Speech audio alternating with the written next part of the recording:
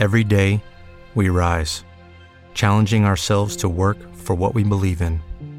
At U.S. Border Patrol, protecting our borders is more than a job. It's a calling. Agents answer the call, working together to keep our country and communities safe. If you're ready for a new mission, join U.S. Border Patrol and go beyond. Learn more at cbp.gov/careers. This is Agent Stone, and you're listening to X-Files Truth. Why would he write the character for Ghost on the inside of the crematory oven? I don't know. Death is nothing to be feared. What about the guard seeing three figures that seem to vanish without a trace?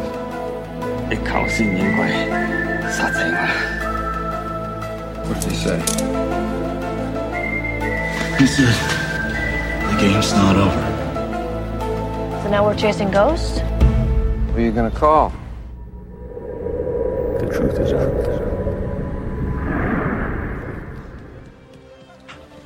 Welcome back to X-Files Truth.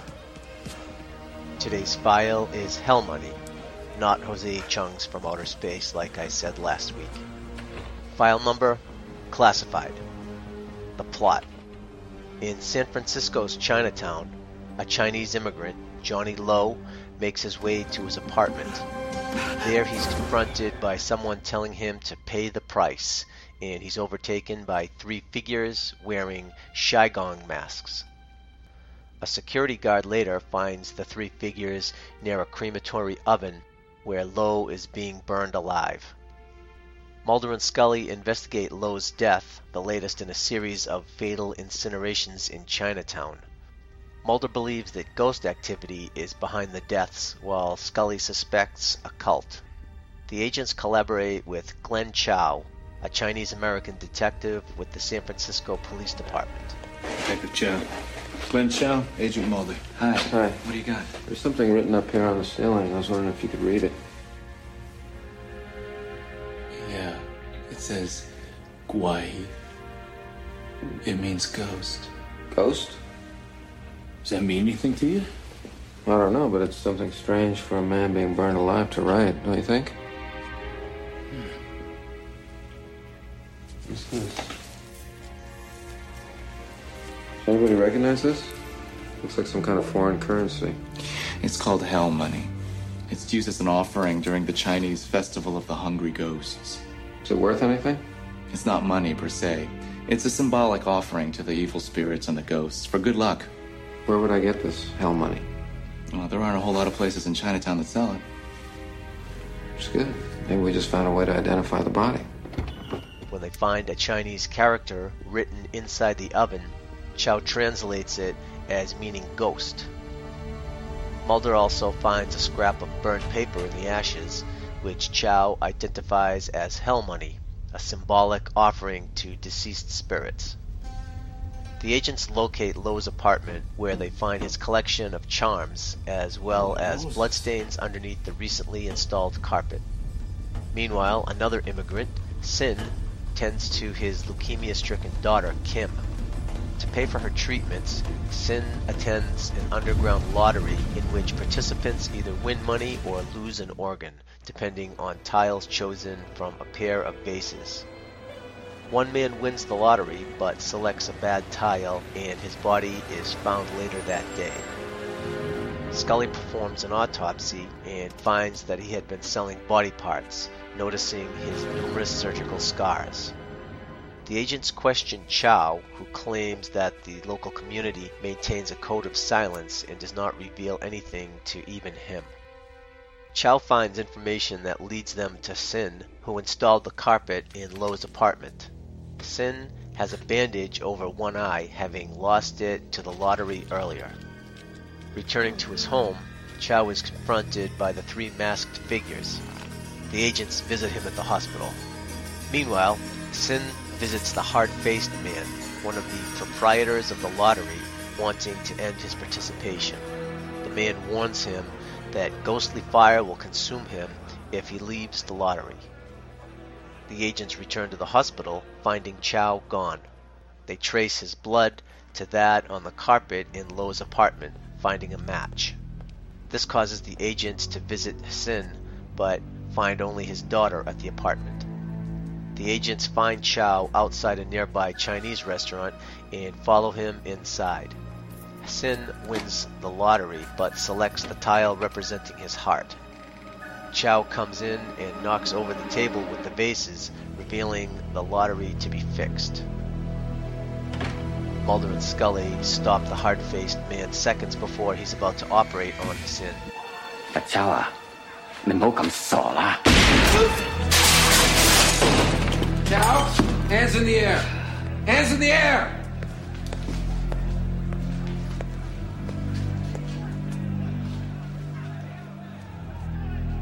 He's still alive.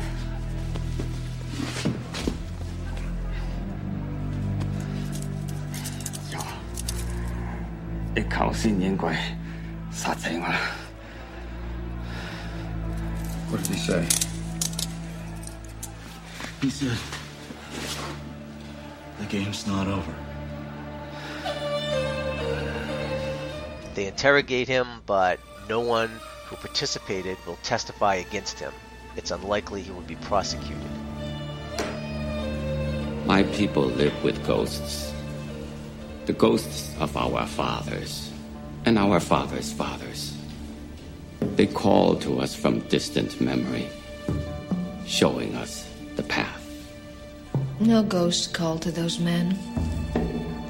You did by preying on their hopelessness and their desperation. Yes, they were desperate. Just as I was desperate when I first came to this country. But I committed no crime. You cheated them out of life by promising them prosperity when the only possible reward was death. In my belief, death is nothing to be feared. It's merely a stage of transition. But life without hope, now that's living hell. So, hope was my gift to these men. I don't expect you to understand. I understand this.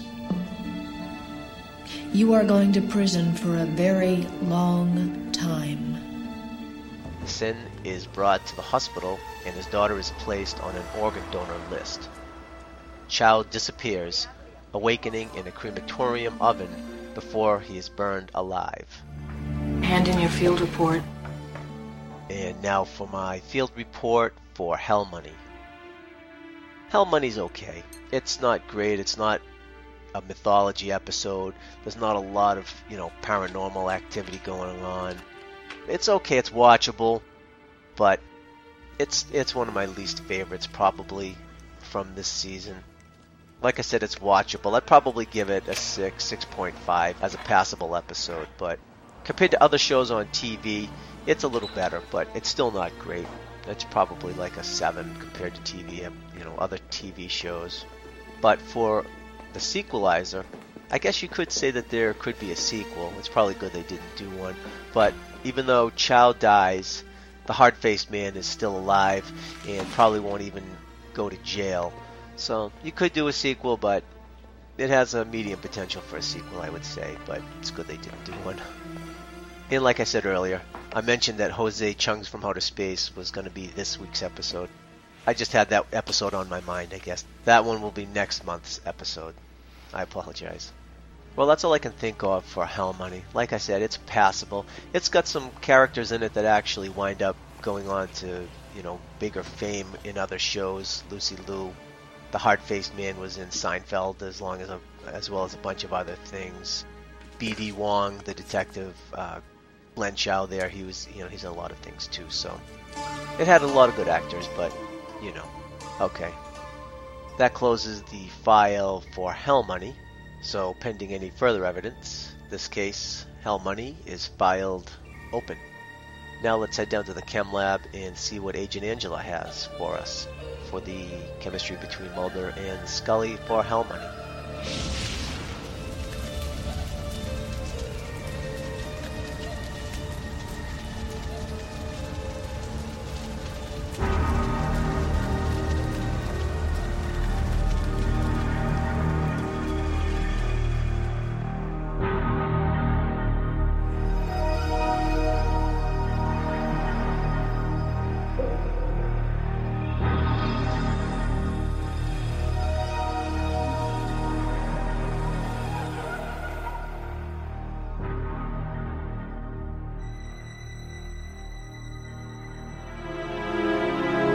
lab analysis. Hello, agents. There are a few, though not a lot, of minor standout moments between Mulder and Scully in Hell Money. In the first scene where they appear with the recently cremated alive body, Mulder seems to take the lead, asking all the questions while Scully just observes. At least at first, they're assuming somewhat different roles compared to what they've sometimes taken at the beginnings of other cases. They debate over why Johnny Lowe would have scrawled the Chinese character for Ghost on the inside of the crematory oven. Then they get into some talk about the nature of ghosts and spirits, during which Mulder goes, "Who you gonna call?" Obviously a Ghostbusters reference, which is pretty funny. I'd actually forgotten he said that in this episode till I rewatched it. Coincidentally, we're doing this podcast episode the same year that Harold Ramis passed away, who's remembered as Egon Spengler from both Ghostbusters movies. He will be missed in the entertainment world. Anyway, I got off on a tangent a little bit. Scully later starts to autopsy the second corpse that turns up in Hell Money so far. The one stitched together like a jigsaw puzzle. Do you know how much the human body is worth, Mulder? Depends on the body. I don't know, a few bucks. How much? Look closely, and you can see that Scully briefly smirks at that answer. I've always thought, yeah, Mulder, exactly whose body are you thinking of, buddy? I had to go there. Every so often, I just can't help myself. Scully makes that brief joke about the deceased leaving his heart in San Francisco, and they both briefly smile at that, though it soon turns to disbelief as the frog makes its unforgettable entrance into the scene. Later on, Mulder and Scully leave the apartment building where they and Detective Chow have just questioned his son about Johnny Lowe, without any success on that front. Mulder gets a bit startled when Scully gets in the car, and she jokes that he looks like he's seen a ghost. We're back to more ghost references, and it's kind of entertaining that while Scully doesn't believe in them, she can crack jokes at Mulder like this all the same. In this short scene, we also learn that Mulder isn't exactly a fan of firecrackers either. They do finally get somewhere in this case by talking to Kim, his son, and finding out the truth about the grisly gambling ring her father's caught up in. And it turns out the game is fixed, and Chow has been bought. Mulder and Scully stop another organ harvesting on his son just in time. In the ending scene, when Scully questions the ringleader, this guy reminds me an awful lot of a Chinese version of the cigarette-smoking man. Anyone else notice that? Scully says it best. He promised them prosperity through something that could only end in death. As opposed to Mulder asking all the questions about this case in the very beginning, it's now Scully doing the questioning. Just an observation, I didn't notice that much previously in this episode. Anyway, regardless of how in sync their partnership is, in the end, they still run up against a wall of silence in this rather odd case. Until next time, this is Agent Angela.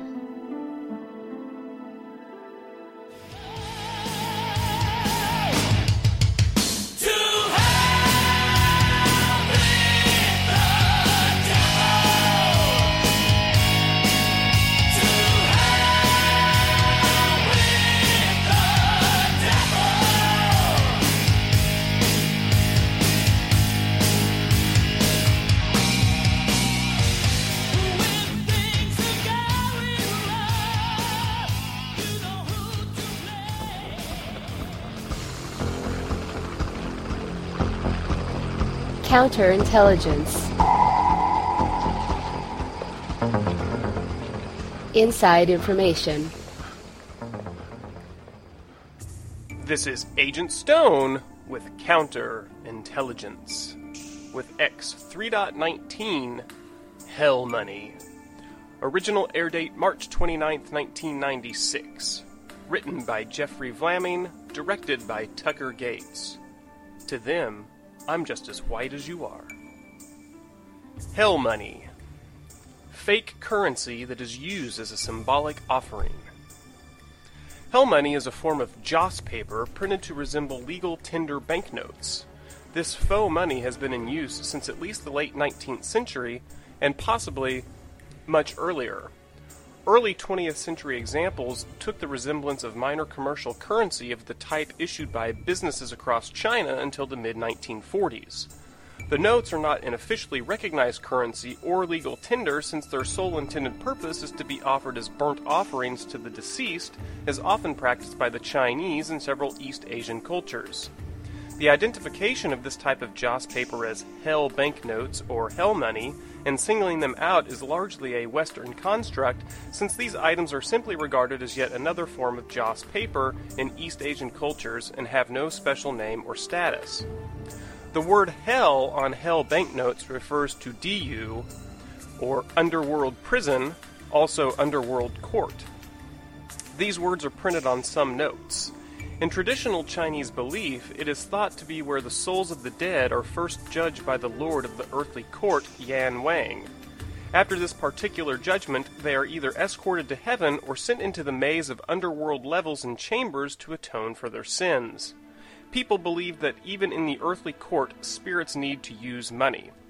A story that says the word hell was introduced to China by Christian missionaries who preached that all non-Christian Chinese people would go to hell after death.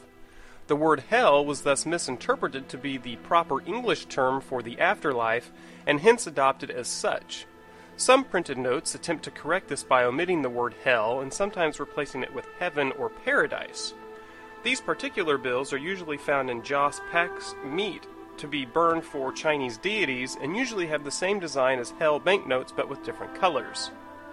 Despite looking like play money, hell banknotes are taken seriously by many people. There are several customs and taboos regarding their proper usage.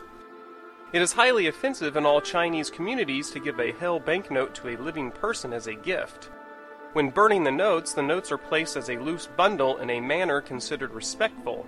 Alternatively, in some customs, each banknote may be folded in a specific way before being tossed into the fire because of the belief that burning real money brings bad luck. While the custom of burning hell banknotes is legal and still commonly practiced in China, other quote-unquote vulgar burnt paper offerings for the deceased, including luxury villas, sedan cars, mistresses, and other messy sacrificial items, specifically including paper replicas of the drug Viagra, as well as models of karaoke hostesses and supergirls based on the hit TV contest Mongolian Cow Yogurt Supergirl, will, according to the Ministry of Civil Affairs, be subject to a ban from 2006 onwards to extinguish a feudal superstition. Now, joss paper, also known as ghost money, are sheets of paper and or paper crafts made into burnt offerings, which are common in various Asian religious practices, including the veneration of the deceased on holidays and special occasions. Joss paper, as well as other papier-mâché items, are also burned in various Asian funerals to ensure that the spirit of the deceased has lots of good things in the afterlife. The most well-known joss paper item among Westerners is the hell banknote, which, like worldly fiat currency, derives its value through the underworld banking institution that authorities its usage. Hell banknotes are sent by living relatives to dead ancestors as a tribute to the King Yanluo for a shorter stay or to escape punishment, or for the ancestors to use themselves in spending on lavish items in the afterlife. Hell banknotes are also known for their outrageous denominations, ranging from $10,000 to $5 billion. The bills almost always feature an image of the Jade Emperor on the front and the headquarters of the Hell Bank on the back. Another common feature is that the signature of both the Jade Emperor and the Lord of the Underworld. Spirit money is most often used for venerating those departed, but has also been known to be used for other purposes, such as a gift from a groom's family to the bride's ancestors. Spirit money has been said to have been given for the purpose of enabling their deceased family members to have all they will need or want in the afterlife. It has also been noted that these offerings have been given as a bribe to Yanluo to hold their ancestors for a shorter period of time. Venerating the ancestors is based on the belief that the spirits of the dead continue to dwell in the natural world and have the power to influence the fortune and fate of the living. The goal of ancestor worship is to ensure the ancestors' continued well-being and positive disposition towards the living, and sometimes to ask for special favors or assistance. Rituals of ancestor worship most commonly consist of offerings to the deceased to provide for their welfare in the afterlife, which is envisioned to be similar to the earthly life. The burning of spirit money enables the ancestor to purchase luxuries and necessities needed for a comfortable afterlife. Organ trade is the trade involving inner human organs such as the heart, liver, kidneys, etc. for organ transplantation. There is a worldwide shortage of organs available for transplantation, yet commercial trade in human organs is illegal in all countries except Iran.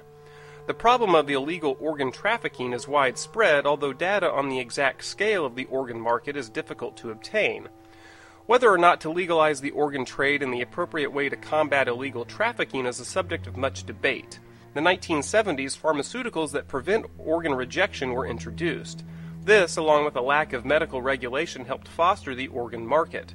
Living donor procedures including kidney, liver, cornea, and lung transplants. Most organ trade involves kidney or liver. Despite numerous past failures in organ trades due to lack of contractual and/or safety regulation, Robert Truog of Harvard Medical School Department of Social Medicine addresses the lowered safety risks in transplant procedures with available modern medical technology, along with increased regulation and contracting of organ transplantation for individuals with more government interventions. According to the World Health Organization, illegal organ trade occurs when organs are removed from the body for the purpose of commercial transactions. The WHO justifies these actions by stating that payment for organs is likely to take unfair advantage of the poorest and most vulnerable groups, undermines altruistic donations, and leads to profiteering and human trafficking. Despite these ordinances, it was estimated that 5% of all organ recipients engaged in commercial organ transplant in 2005. Research indicates that illegal organ trade is on the rise, with a recent report by Global Financial Integrity estimating that the illegal organ trade generates profits between $600 million and $1.2 billion per year, with a span of over many countries. Criminal networks increasingly engage in kidnapping of people, especially children and teens, who are then taken to locations with medical equipment where they are murdered and their organs harvested for the illegal organ trade. Poverty and loopholes in legislation also contribute to the illegal trade of organs. Poverty is seen in all countries with a large black market for organs. Legislation is another contributing factor in the illegal organ trade, especially legislation with loopholes. For example, India's Transplantation of Human Organs Act requires that an organ donor must be a relative, spouse, or an individual donating for reasons of affection. Other claims of affection are unfounded, and the organ donor has no connection to the recipient. Monetary transactions for organs are illegal in India currently, but there are no laws concerning funds given to a spouse. The spousal inclusion provides a loophole for illegal trade. In some cases, organ donors marry the recipient to avoid legal penalty. The international community and national governments have been trying to find stable ethical systems to deal with the high demand for organ transplants. In 1968, the United States implemented the Uniform Anatomical Gift Act of 1968, which gave individuals the right to donate their organs after their death. Following, the U.S. enacted the National Organ Transplant Act of 1984, which established a national online registry for organ donors and prohibited the buying or selling of organs in the U.S. The most recent efforts of the United States to combat high organ demand include the revision of the UAGA in 2006 and the 2007 Charlie W. Norwood Living Organ Donation Act. Though the organ and tissue donation market are highly regulated in the U.S., underhanded dealings between shadowy operations are not unheard of.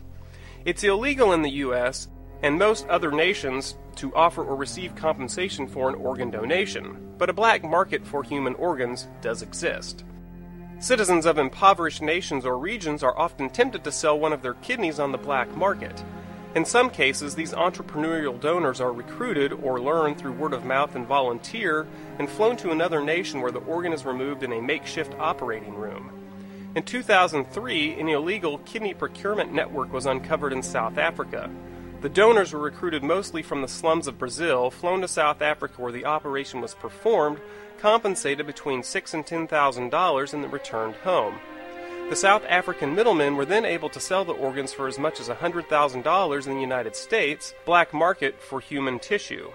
It usually involves bodies about to be cremated. A black market broker may enter into a financial agreement with a criminally minded funeral home director and carve up the bodies before they're cremated. Falsified papers such as consent forms and death certificates are produced, and the tissue can then be sold to an American research facility. Sometimes the tissue may be from a body with an infectious disease, but is sold with documents that claim a different cause of death or medical history. Illegally obtained tissue from just one cadaver has been known to reach 90 tissue recipients. Even though the game in this episode was entirely fictitious, many people thought that the game was real, a fact that story editor Frank Spotnitz found interesting. This episode's screenplay was later adapted by writer Ellen Steiber and was released as Hungry Ghosts, the 9th book in the X-Files young adult series. So for now, I'd say that this case is open. So the final word on Hell Money, you have to keep playing.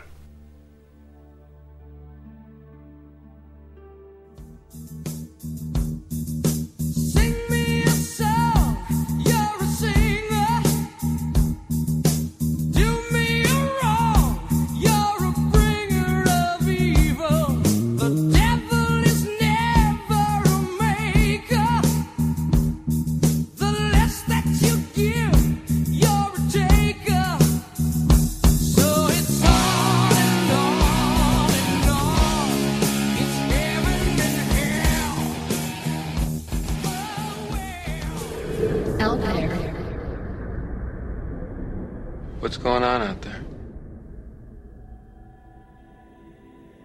What's out there for Hell Money?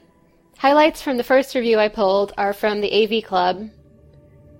The idea of a gambling ring that plays for body parts is one that instantly draws the viewer in, because it plays on any number of very basic fears and horrors. And while it's not a natural idea for an X-Files episode, it is executed with a kind of panache. The episode was also fairly bold for its time, providing a whole subplot that's mostly told through subtitles.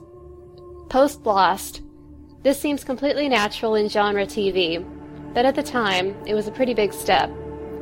And yet Hell Money can never overcome the fact that it feels like a series of shocks that are strung together along a pretty standard story setup. The X-Files always excelled at presenting communities that were a part of the larger American community, technically, but were simultaneously completely separate from it. It's the element of the show's DNA that has the most in common with CBS crime procedurals the series would heavily inspire.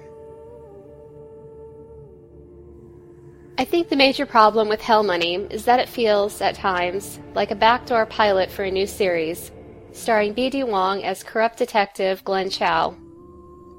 Considering the episode ends with Chow dying in a crematory oven, this definitely isn't the case. But so much time is spent on him, and on the game, and on the Hassan family, that it seems like Mulder and Scully are more or less just there to watch all the craziness unfold around them. From the little research I've been able to do, it seems that episode writer Jeffrey Vlaming had hoped this would be a more Scully-friendly episode than some of the others in Season 3. A chance for her to crack a case that was mostly non-supernatural in nature, despite the overtones of Chinese mysticism, but the episode ends up being kind of a wash in this regard. Too many of the Chinese characters are outright scumbags or simply there to introduce some weird overtones of mysticism to the proceedings. Though I have to admit, those masked dudes are very, very creepy. And the very act of setting a story like this in part of the country where the dominant population is full of foreign-born residents rides right up against the line of what's acceptable and not stereotypical, since the famous stories about people getting their organs removed always takes place in foreign countries. There's a thinly disguised overtone of invasion throughout the episode that ties into these urban legends. And while I'd say the episode thwarts it in the end, thanks to the portrayals of the Hassans and Wong, who simply essays a corrupt cop like any other, it's a near thing for much of the runtime. But there's still quite a bit to enjoy in Hell Money all the same. As I said above, those men in masks are such a great image that they pop up all over the Season 3 DVD, even as this isn't one of the more fondly remembered episodes. The scene where the frog emerges from the corpse is a great gross-out moment. And as mentioned, the whole idea of the game you play with your body parts on the line is kind of genius. This is another one of those episodes I don't find as memorable as some others, though it is somewhat of an improvement compared to its Jaguar Spirit immediate predecessor. Of course, with the exception of the frog sewn up in the corpse. Whoever first thought of stitching live animals into a dead human body as a squirm-inducing scene is kind of a twisted genius, in my opinion. I've seen it in several other TV shows since The X-Files, and it has the same effect. On rewatching Hell Money, I can see where there could be some underlying threads of xenophobia. Despite his being a corrupt cop, I can't help but feel a little bad for Detective Chow when he makes the ABC, American-born Chinese, comment, because he is between two cultural worlds, but can't ever really fully belong to either one of them. The next review I picked is posted on the Daily Drew blog. This episode seemingly never gets around to introducing any supernatural element. This is also another episode where Mulder and Scully pretty much completely fail to make any kind of difference. In a show like The X-Files, both of these are dangerous. We've seen that it's possible to do an effective story without supernaturalism, and it's possible to do an effective story where the heroes fail, but both are tricky to get right. Doing both in the same episode strikes me as unwise. But there is a way of reading the series that allows us to fold this episode more naturally into what we usually expect, though it's arguably problematic. For me, the point is his son and his daughter Kim, played respectively by Michael Yama and Lucy Liu. With this thread of the story, we get to explore the compassion and desperation that would lead a man to get involved in such a macabre undertaking in the first place. This is where the episode really lives and breathes, and this leads me to think that this story might have been a good deal stronger if it wasn't expected to bring Mulder and Scully into it. On the other hand, if this wasn't an episode of The X-Files, what could it possibly be? I think it's fair to say that I appreciate this episode a lot more than I like it.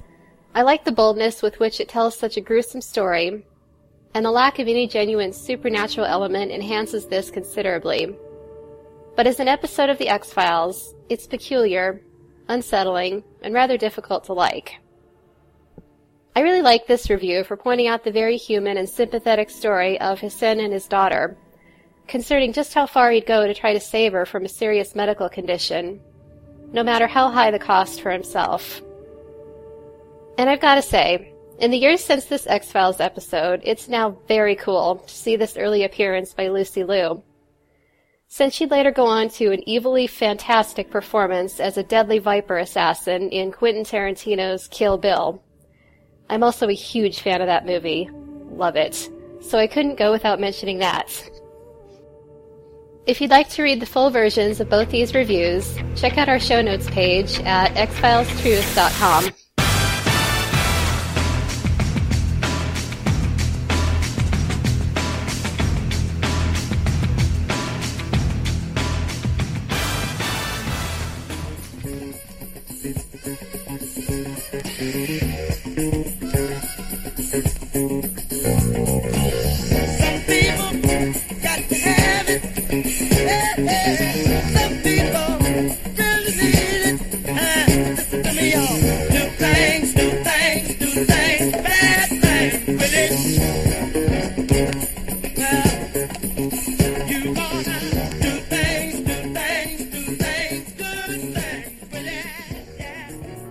Character profiles. But these aren't human, Scully. Profiles in character.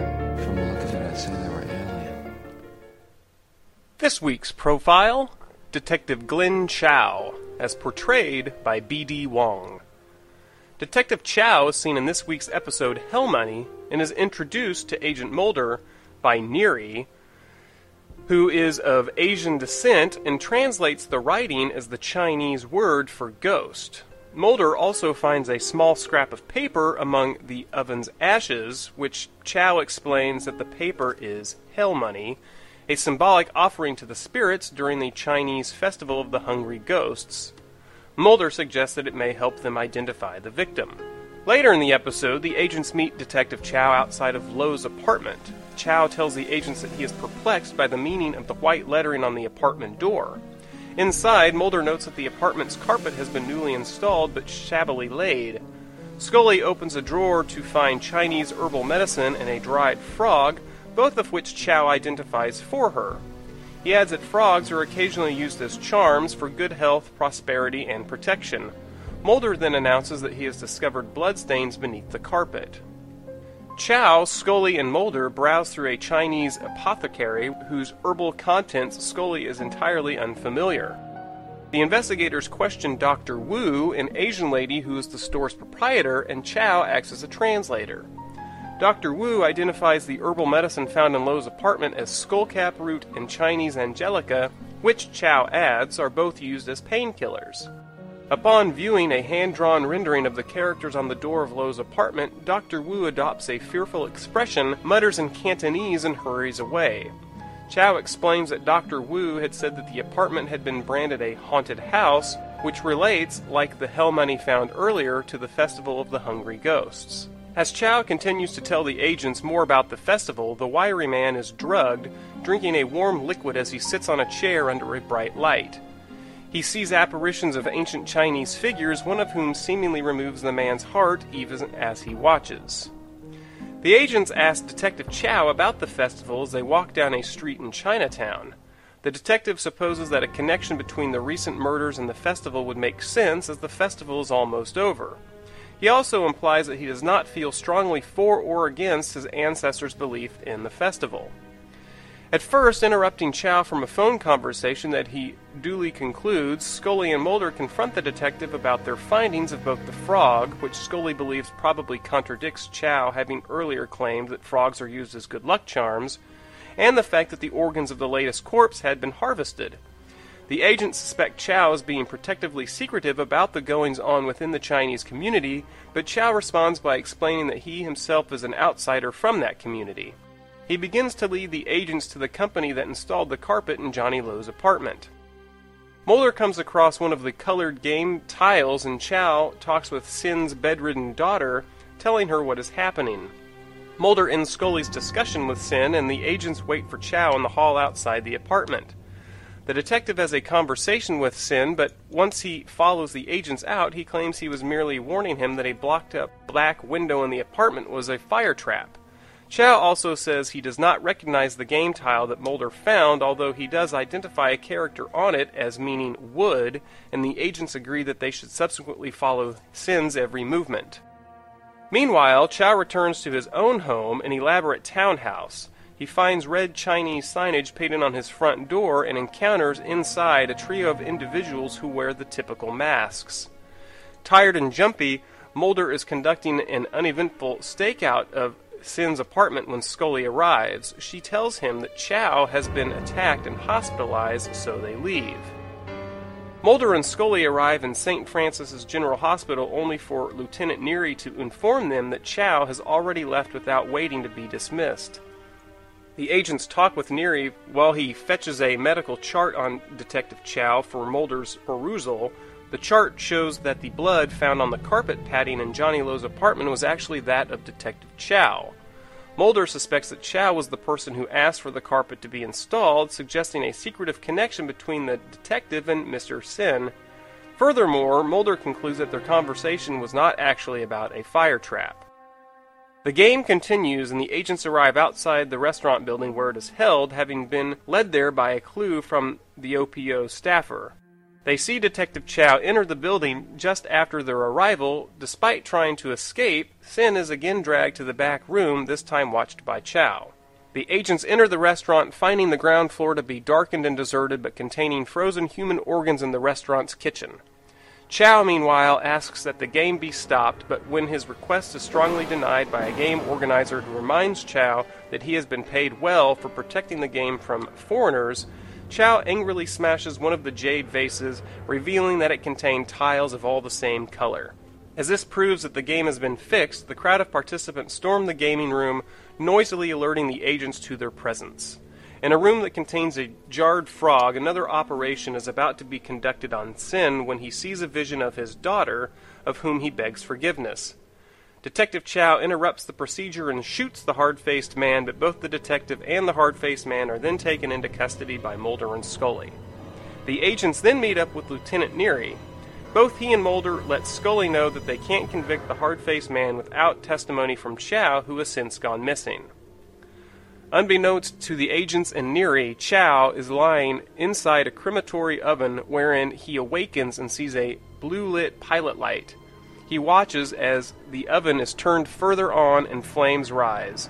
A wall of the oven itself bears the Chinese character for the word ghost. Bradley Darrell, or B.D. Wong, was born October 24, 1960, and is an American actor who is best known for his role of Dr. George Huang in Law & Order Special Victims Unit, and also for his roles of Father Ray Mukada on HBO's Oz, and for his role as Song Liling in the Broadway production of M. Butterfly, as well as his portrayal of Howard Weinstein in the Father of the Bride movies. I need to run a never race. I need a 2-ton test. I need to make a lot of mess. I need to buy money, sell money, hell money, sell money, buy money, sell money, hell money, yo.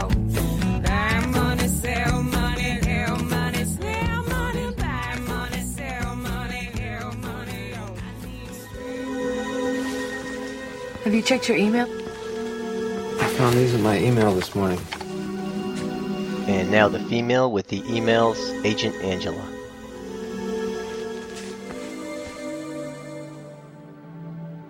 Hey everyone. We've got an email from Jared Yeo. I hope I'm pronouncing that correctly. Apologies if I'm not exactly. It's called Greetings from Singapore. Hey guys, I really appreciate the work being put in. I miss the days when the X-Files would air on TV, when the internet was slower, and being online on my 56K dial-up modem also meant being cool. Keep up the great work. I look forward to every podcast. Cheers, Jared.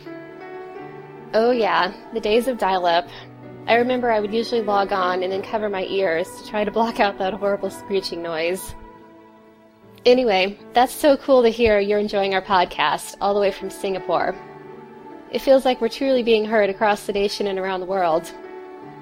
I just had to throw in that little Coast to Coast AM reference while we're on the subject of retro.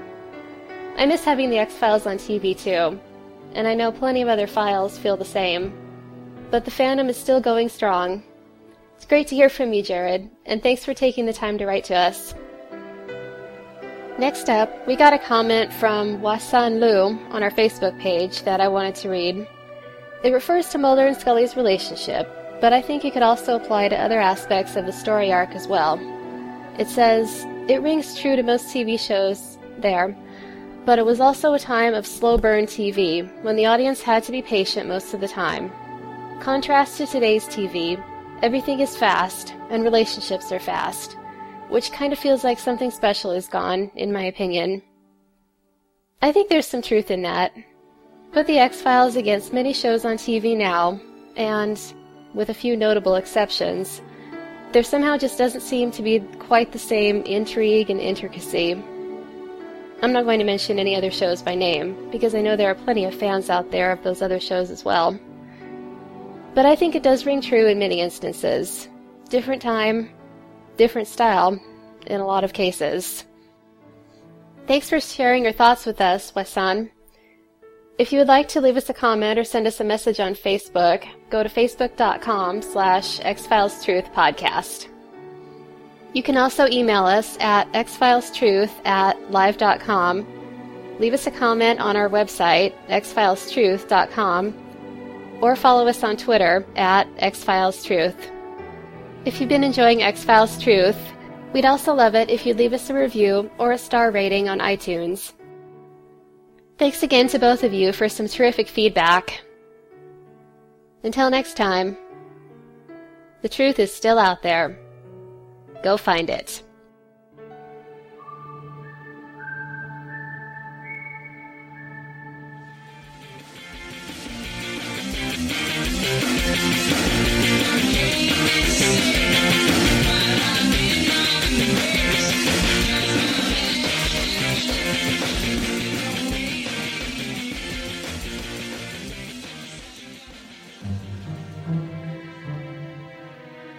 Next time on X-Files Truth. Flattered by the attention of one of her favorite authors, non-fiction science fiction novelist Jose Chung, Agent Scully discusses a recent case in the Pacific Northwest in which two teenagers mysteriously vanished, only to reappear with conflicting stories of alien abduction.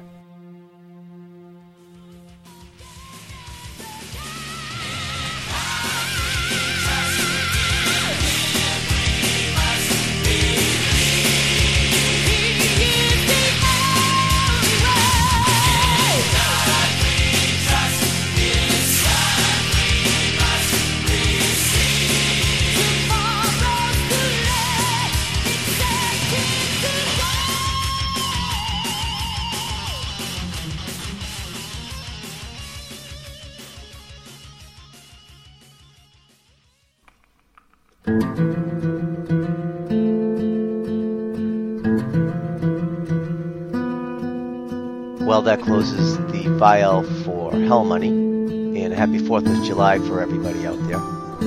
We'll see you guys the first Sunday of next month for Jose Chung's From Outer Space.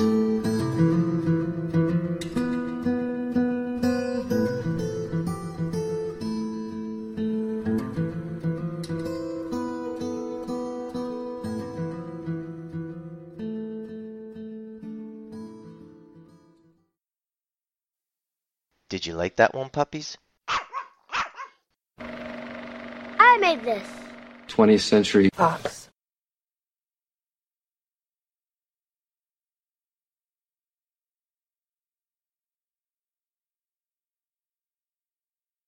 Of Howard Weinstein.